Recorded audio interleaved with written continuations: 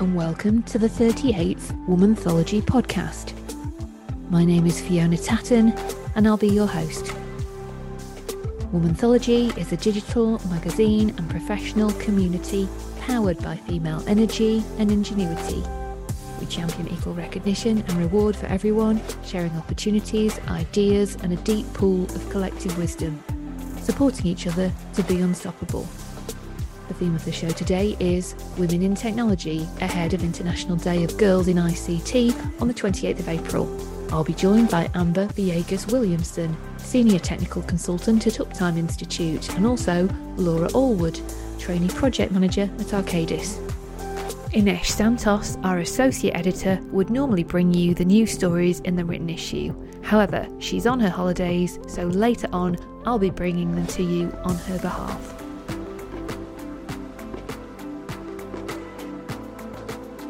Welcome to the Womanthology podcast. We've got Amber Villegas-Williamson, who is Senior Technical Consultant at Uptime Institute. And we are also joined by Laura Allwood, who is Trainee Project Manager at Arcadis.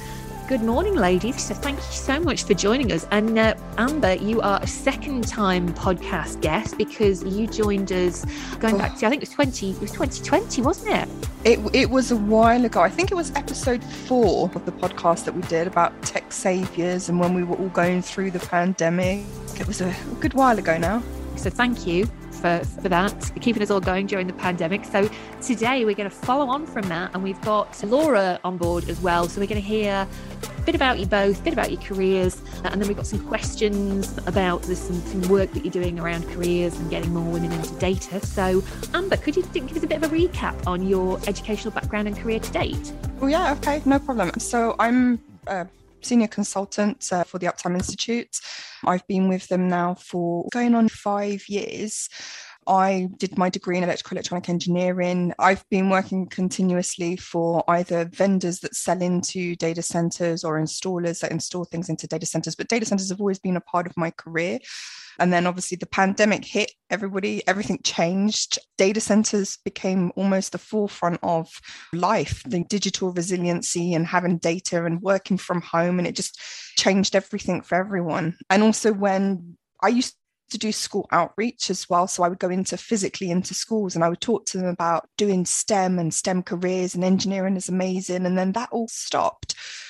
I joined an online school outreach program called I'm an Engineer, Get Me Out of Here. They do different zones, and I did one of those and it was really enjoyable, managed to sort of speak to a lot of kids and do outreach that way. And then funnily enough, I did a different podcast and I kind of just mentioned it. And this is the power of podcasts. I mentioned it on a podcast that I did this thing. Somebody contacted me.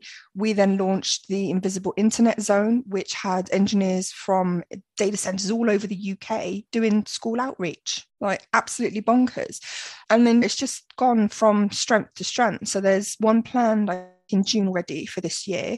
And recently, it's something I can now talk about. It's been a long time coming. One of my colleagues, Rhonda Ascierto, who works as part of the Uptime Institute Intelligence Division, has actually launched the Data Center Pathfinder. So if you go on the internet and you search for datacenterpathfinder.com, it should come up. And she worked with Meta, who previously called Facebook, Google and Microsoft. And what they did was look at data center careers and how they align across the board. So the different things that people get called, what kind of skill sets you need.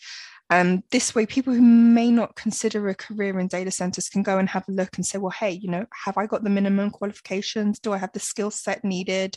What kind of thing could I do? And it just opens up the data center world, because been really quite good at keeping ourselves quiet and no one knows we exist. Obviously nobody on the podcast can see this, but I can see Laura nodding her head going, yes, nobody knows that we even exist. Yeah, but it's literally data centers are there when you're texting your mom, when you're checking out your Netflix, or you're looking at Amazon Prime, your videos, you're ordering something off the internet. You are always doing something digital and you're always on the internet, and that's happening somewhere on a server in a data center.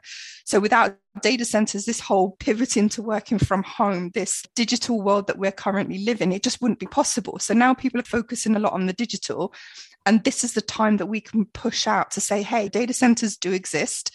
There's a whole breadth of careers here. You don't necessarily have to be like me and be an engineer. You can do so many other things that are desperately needed in data centers. Very conveniently, what Laura does. So as a project manager, there are people that are amazing and needed to coordinate everything. And it's been a while, but glad to be back. Well, we're very glad to have you back as well, and always super excited to hear from you. So you have very kindly invited the lovely Laura, who is also here as well. So could you tell us a bit about your role, Laura, and how you got involved in data centres? Yeah, of course. So I fell into data centres. It was never really planned. 2.5 years ago, I finished my A-levels. I did maths, history and economics, and then I decided I wanted to do an apprenticeship. So I did my apprenticeship in project management with Arcadis. I'm studying construction management 1 day a week at uni, which is really exciting, and it's such an incredible opportunity. I didn't start off with Arcadis in data centres, and I started off in a vehicle testing facility, helping to build that.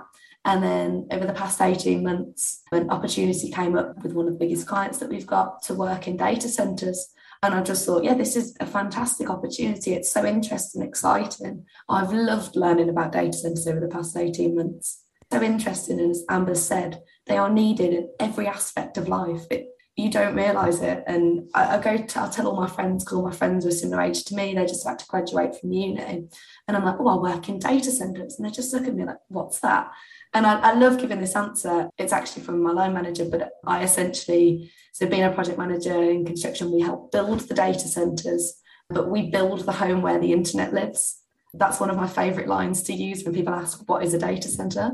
Well, I absolutely love it. And how did you two come to know each other?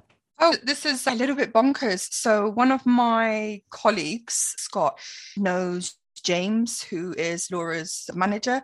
Scott was talking to him about projects, and then they sort of started talking about school outreach programs. And Scott's obviously explained, Amber does this, Amber does that.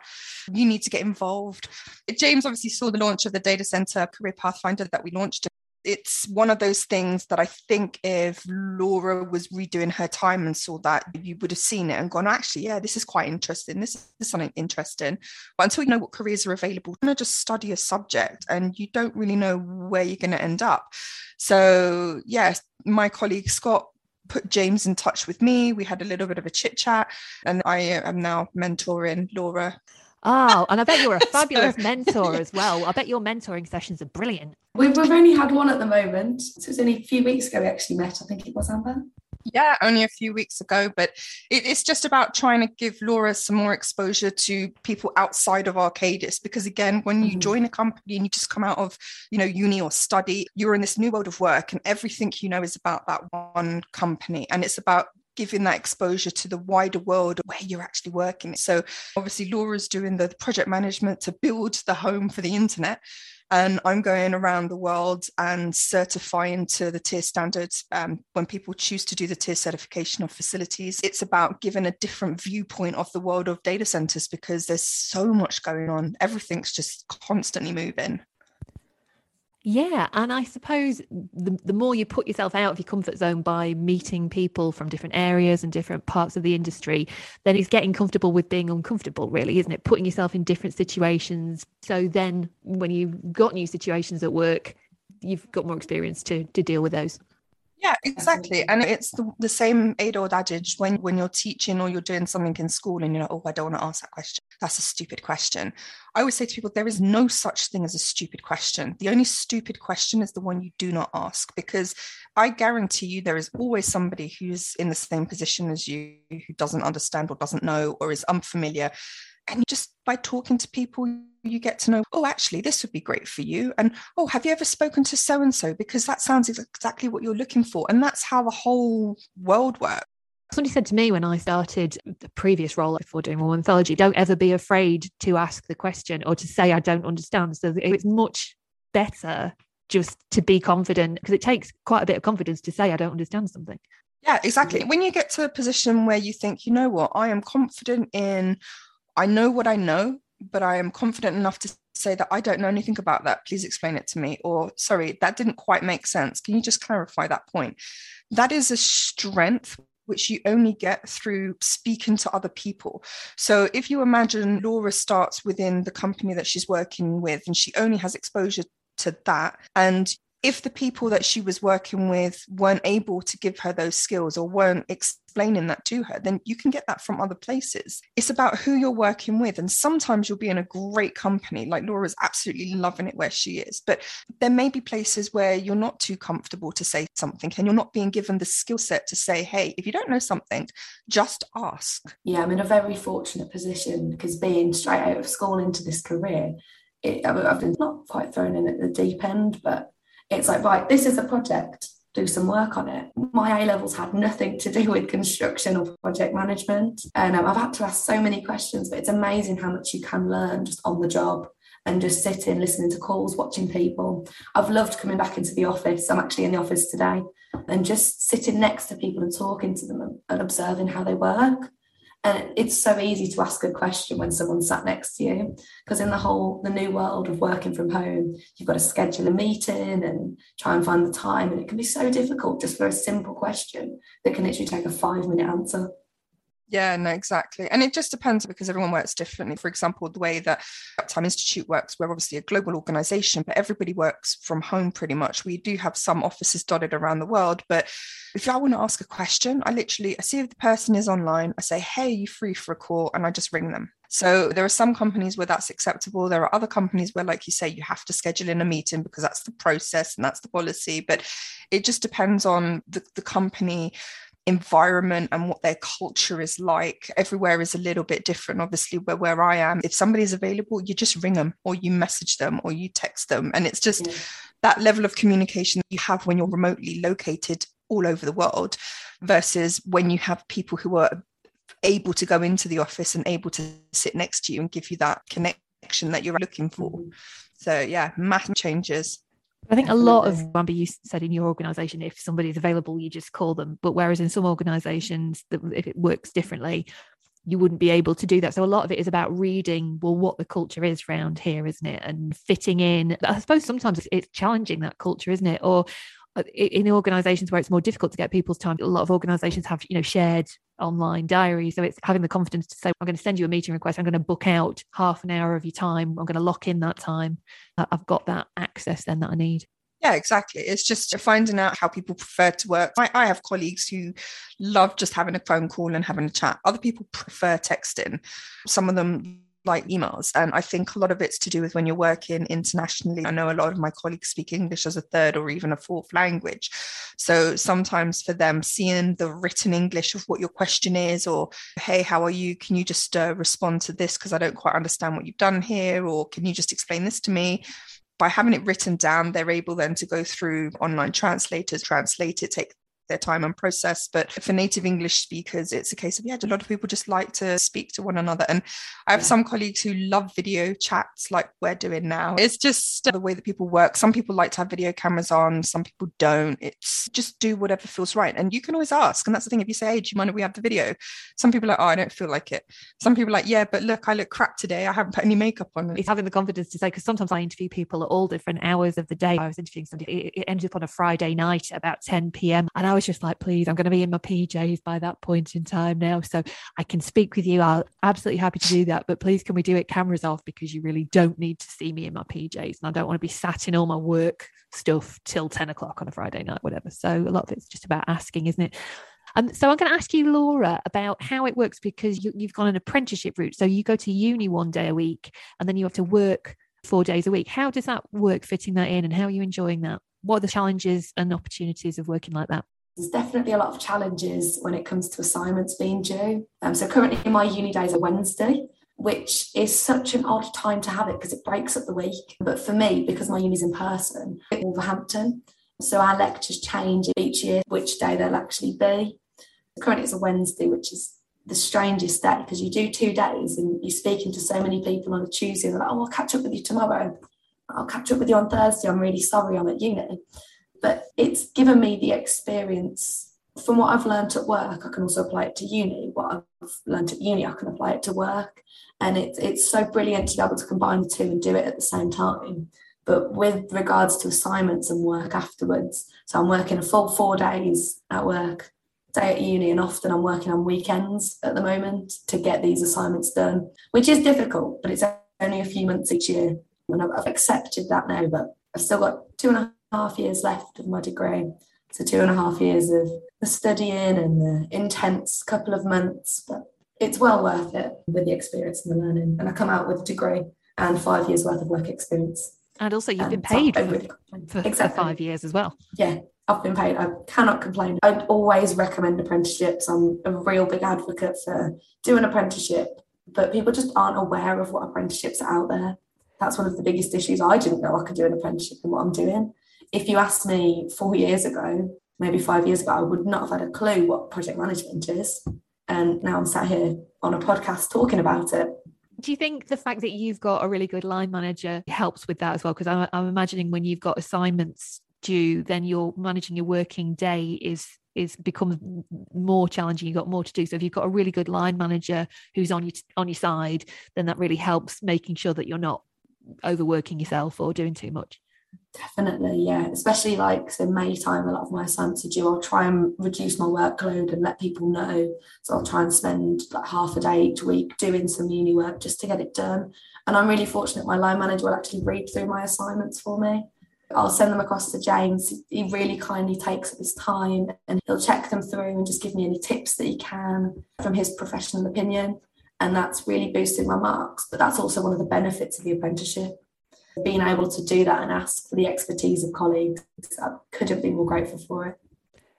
So in terms of outreach and what's going on there, what outreach have you got coming up, both of you? So for me, I'm doing quite a lot of stuff with the I'm an Engineer, Get Me Out of Here zones. There's one that's going to be happening in June. So if there are any engineers that want to sign up, then literally if you just type in I'm an Engineer, Get Me Out of Here, and it will come up and you can sign up. But also talking to them about how we can make it more of data center global outreach program, because I think what you end up getting, and I know Laura will say that Arcadis do a lot of outreach, but if we take some of the people that have contributed to the Data Center Pathfinder, Google will do outreach, and everything is very siloed. So it would be a good idea to have a common platform of outreach to schools so that young people are able to approach people across the board rather than having to go to siloed people or siloed schools, because it means that you can reach everybody. There were some studies done with the I'm an Engineer, Get Me Out of Here people that say that kids that live more than 15 minutes drive to an engineer or to a company don't get any visits. So being able to do everything online really helps get the message out to all of the areas where you may not have somebody live in to go and speak to a school about engineering or about data centers. And it helps that the platform gives you that visibility. That's what I've been involved with more than anything else, that and my day job, obviously. What's coming up next for you both? What are you looking forward to? Oh, a holiday would be nice. Yeah, I'm looking forward to seeing the Data Center Pathfinder grow from strength to strength, because obviously it's literally just come out. There was a lot of efforts. I think Rhonda spent well over 2 years going through it. It was a massive collaborative effort to get this out and online and available to people. So I think there's going to be continuous development on that, and there's going to be some new and exciting things happening to be able to help identify where they would best suit careers in data centers. And I carried on with my day job and traveling the world and looking at data centers everywhere. You're the most glamorous jet-setting data center person I know. And Laura, what about you? What are you excited about? What's coming up for you? I'm just generally working at the moment. I'm finally going to visit my site next week. I've been working on this project for almost a year, and I'm finally going to see it and I meet a lot of my team who I've not met in person. I'm looking forward to trying to reach out to some more schools and talk to them about apprenticeships and data centres and construction. Like especially my old sixth form, they were very focused on, you should go to uni, you will study medicine. And I was very strange for not wanting to do that. I knew I didn't want to go to uni full time. I knew I wanted to do an apprenticeship. So I want to keep pushing for that in schools. I attended a careers event it was January this year. It was all online because I managed to get COVID at the time, as we all probably have done. But I managed to reach out there and speak to a group of year 8s. And I was telling them a little bit about my career, and they'd never really heard of project management. And then they were like, well, what is project management? I said, it's in the title, really. manage projects. So I really want to try and do more of that and reach out to some schools, go in and talk to them about apprenticeships and how important they are, and then obviously data centres. I'm trying to get my uni involved in data centres. A lot of the things we study at uni are just commercial buildings or houses. And I was speaking to my lecturer a couple of weeks ago, and I was saying, well, we don't all work in that. I do data centres. So I'm in the process of sending over some information to her to try and get that put into the uni syllabus. These things are so important. We need to know what they are. We all rely on them, as I mentioned earlier. Well, you're both the best ambassadors for the data center world that I can think of. So would it be all right for us to keep speaking with you? We'll keep following your progress. Anything we can do to support what you're doing moving forward, absolutely love to do that. Please just use us as a conduit for whatever you need to say to people. And just thank you so much for joining us today. Definitely, sounds like a plan. Thank you for having us. Thank you so much. Take care, ladies. At this point in the show, Ines Santos, our associate editor, would usually talk us through the stories in the new written issue, but she's away on her holidays, so I'm bringing them to you. Stories include Naomi Timperley, founder of Tech North Advocates, discusses why the time is now to address the tech diversity imperative. She recently spoke at an event called Tech for Diversity at Plexel, an innovation company and co-working space based at Here East, a tech campus in East London's Queen Elizabeth Olympic Park. Holly Poon, founder of Time to Raise and head of operations at the EQT Foundation, discusses her mission to create a fairer startup ecosystem and push impact solutions forward. We also hear from futurist Tracy Follows about combining her loves for philosophy and technology in her career as a futurist. She works for global brands on their new launches or their trends-based challenges or on the changing needs of their consumers. She also works for the public sector or non-profits. Tracy is a fellow podcaster, so do check out the links to her podcast in our show notes. Finally, Hayley O'Toole, live capture supervisor at ITV, shares what it's like leading a team of 4 to deliver ITV's live content to ITV Hub and other video-on-demand platforms. Also, ahead of International Day of Girls in ICT, she shares why we must show girls that there's a place for them in technology careers. Sadly, that's all we have time for this episode. Thank you so much for listening, and remember, if you want to support what we do, then share the link for the show on social media and also follow the show. Your feedback is really important, so please do rate and review the show in your podcast app. Join us for the next issue where we'll be meeting women in space. That's all for now.